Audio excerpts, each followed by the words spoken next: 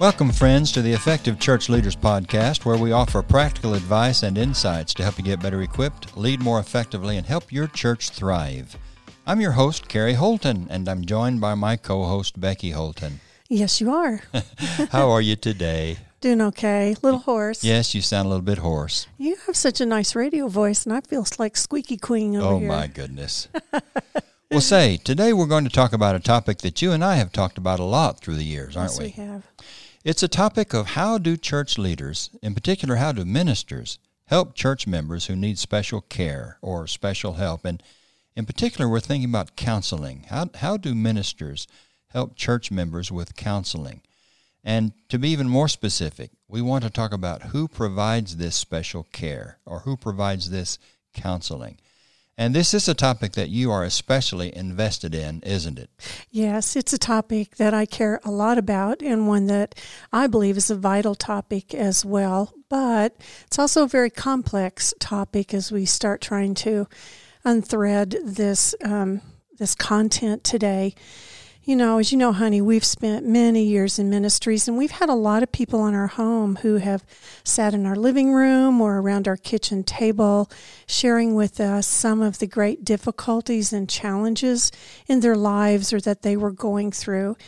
And when that was happening, we listened and we cared for them, and we did the best we could to help them, of course, with God's help and with Scripture and prayer. But often when they would leave, I would feel so inadequate because we didn't see change and improvement as time went on and as these friends of ours worked through some of the difficulties. So when we got our kids up a little older, I went back to school as a rather old person. They didn't have a card catalog anymore when I went back. And I went back taking with me my Christian principles because I am number one, dedicated to Jesus, and I went back to better equip myself to serve others in their dark and challenging days. And I guess I've been a licensed therapist now for about 20 years, and I've had a lot of schooling and a lot of experience, and it's still very humbling, I think, when people sit in our living rooms or at our kitchen table, and oftentimes I still feel inadequate to walk with people who are in these hard places in their lives, but I do feel more confident because of the learned skills that I believe God has allowed me to find along the way. Yes. Well, you know, I'm grateful for every one of you Christian counselors. I'm grateful for you. I'm grateful for the time and the effort that you've put into learning this practice, how to help people professionally, how to help them navigate through very tough times. I appreciate all that you've done. But I appreciate every one of you Christian counselors out there who are listening to this podcast for the time and effort that you have invested to learn skills that we need in the church, and we do need them in the church.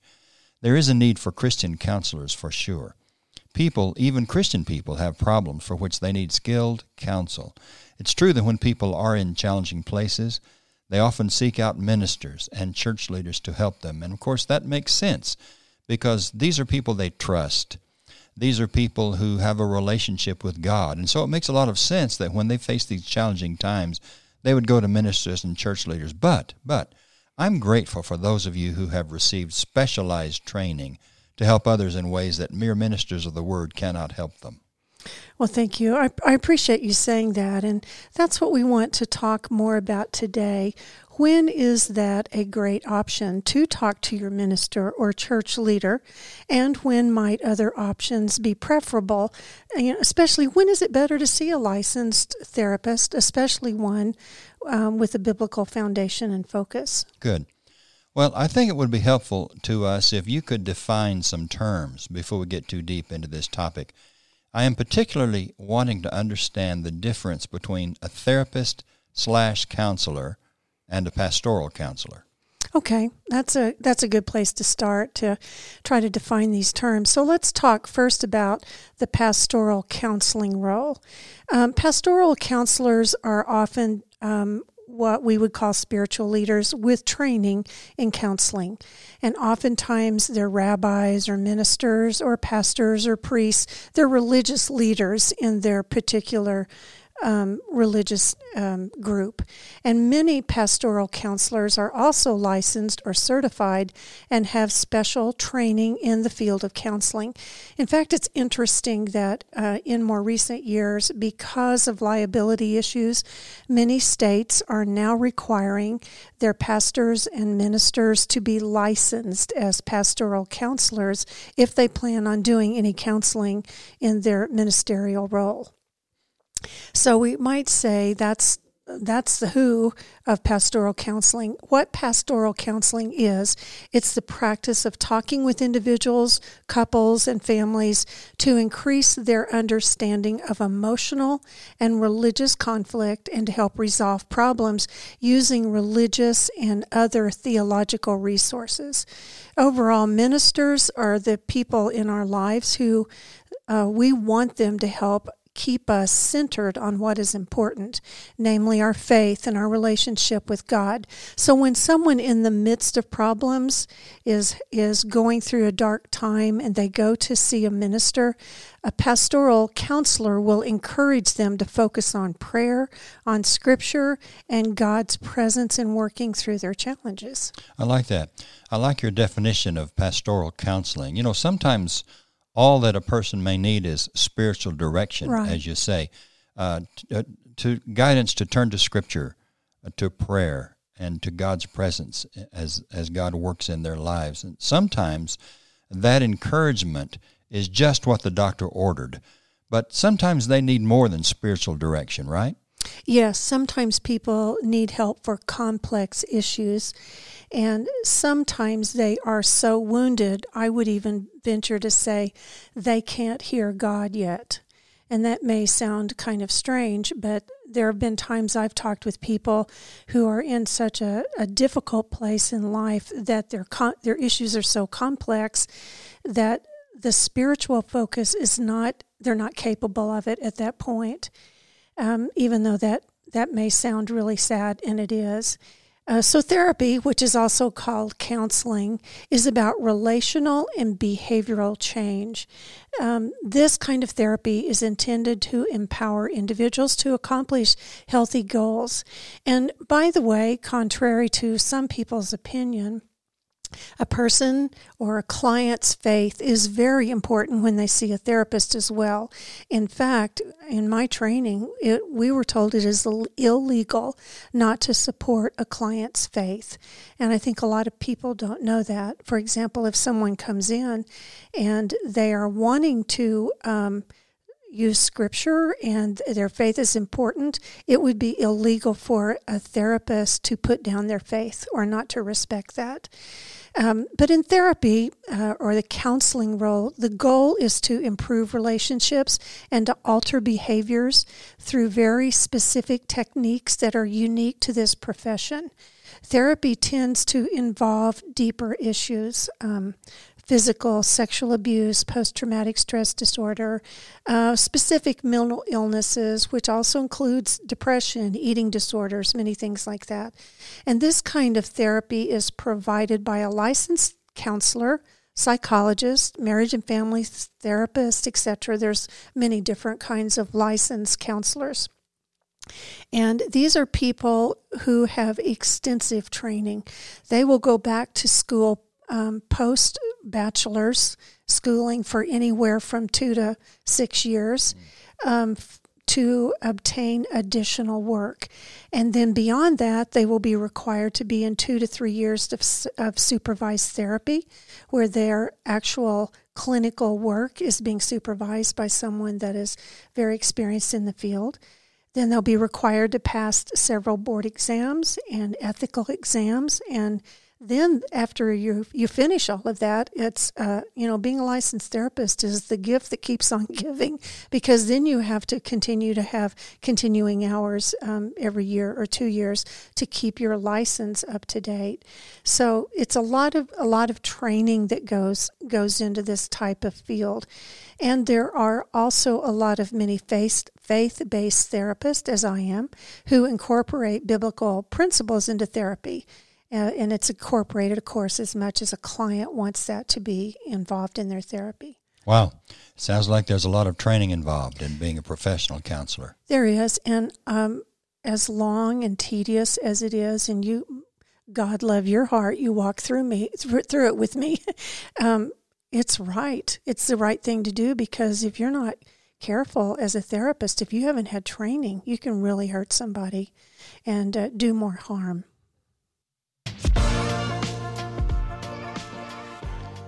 Folks, we'll get back to this conversation in just a moment. I want to talk for just a minute about some of the resources that we offer at Connect 3 Ministries. You can read more about them at our website, effectivechurchleaders.com. What we want to do is offer practical advice and insights to help church leaders get better equipped, lead more effectively, and help their church thrive. And the end result is so important to us, helping the church thrive.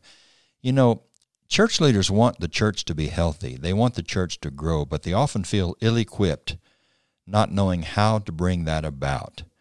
I found an interesting statistic that our daughter Susanna shared with me not too long ago. She said a recent Pew Research study found that today 65% of Americans claim to be Christian. That's down from 77% in 2009. And here's an even more startling statistic.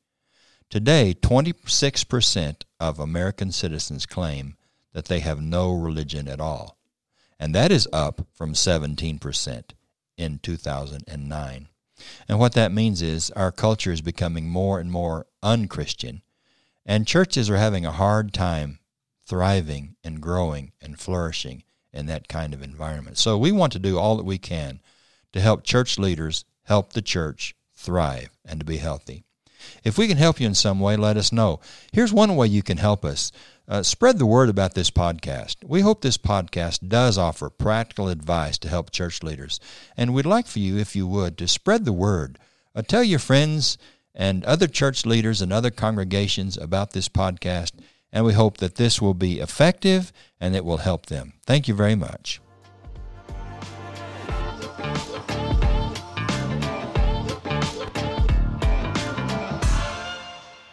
Well, it seems to me, as you've contrasted pastoral counseling and professional therapy, it seems to me that there are quite a few similarities between therapy and pastoral counseling. Both rely on verbal communication and on the relationship between the minister or the church leader or the therapist and the client or the person seeking counseling. Both relationships are characterized by empathic, non-judgmental work together that require good listening skills, the ability to reflect and give feedback, all of which is built on trust and honesty. And it can even have a focus from a spiritual context, as you said. Right, that's true. And those are really good insights. There are a lot of similarities. But before we go further, let's pause. I really want to ask you a question. Okay. As a therapist, even as a Christian therapist, because part of my education was done in a religious institution where scripture and biblical principles were part of my training. But as a therapist, a Christian therapist, I have run up against some bias against Christians seeking counseling to begin with or going to see a licensed counselor. And that's always been kind of hard for me to understand. From your ministry perspective, why do you think that bias is present among some religious leaders or just church members? Well, that's a good question. I could just offer a few possibilities. I think some people have had a bad experience with professional counseling, or they've known someone who had a bad experience. And specifically, they may have had a counselor who actually hurt their faith, maybe made fun of their faith, or told them in so many words that their faith wouldn't get them through the problems that they were facing. And so I think some people have a bias against professional counseling because they've heard some horror stories in the past. I think another reason may be that some people think the Bible is a sufficient guide, that it's sufficient as a source of answers for our lives and for any problem that we might face. And you know, while we believe in the all-sufficiency of Scripture, I think we could say that there are some very, very complex mental health problems that can be assisted or can be overcome by professional counseling. So while I would never demean the Bible or say that it's not a valuable resource, I think there might be some problems that people have that could use some other resources. And I think maybe another reason may be that the word counsel as advice giving, that should be provided by other Christians, many of us think. We think, okay, counsel, that's giving advice, that's spiritual direction. That should be provided by other Christians, and that is a good practice. However, what professional counselors provide, I think, is very different from what we're talking about. Right. I appreciate your perspective on that because I, of course, want to be respectful to those who have that perspective, but it's been confusing to me to try to understand that, as I believe God gives us everything that we need for life and godliness, as the Scriptures teach. Right.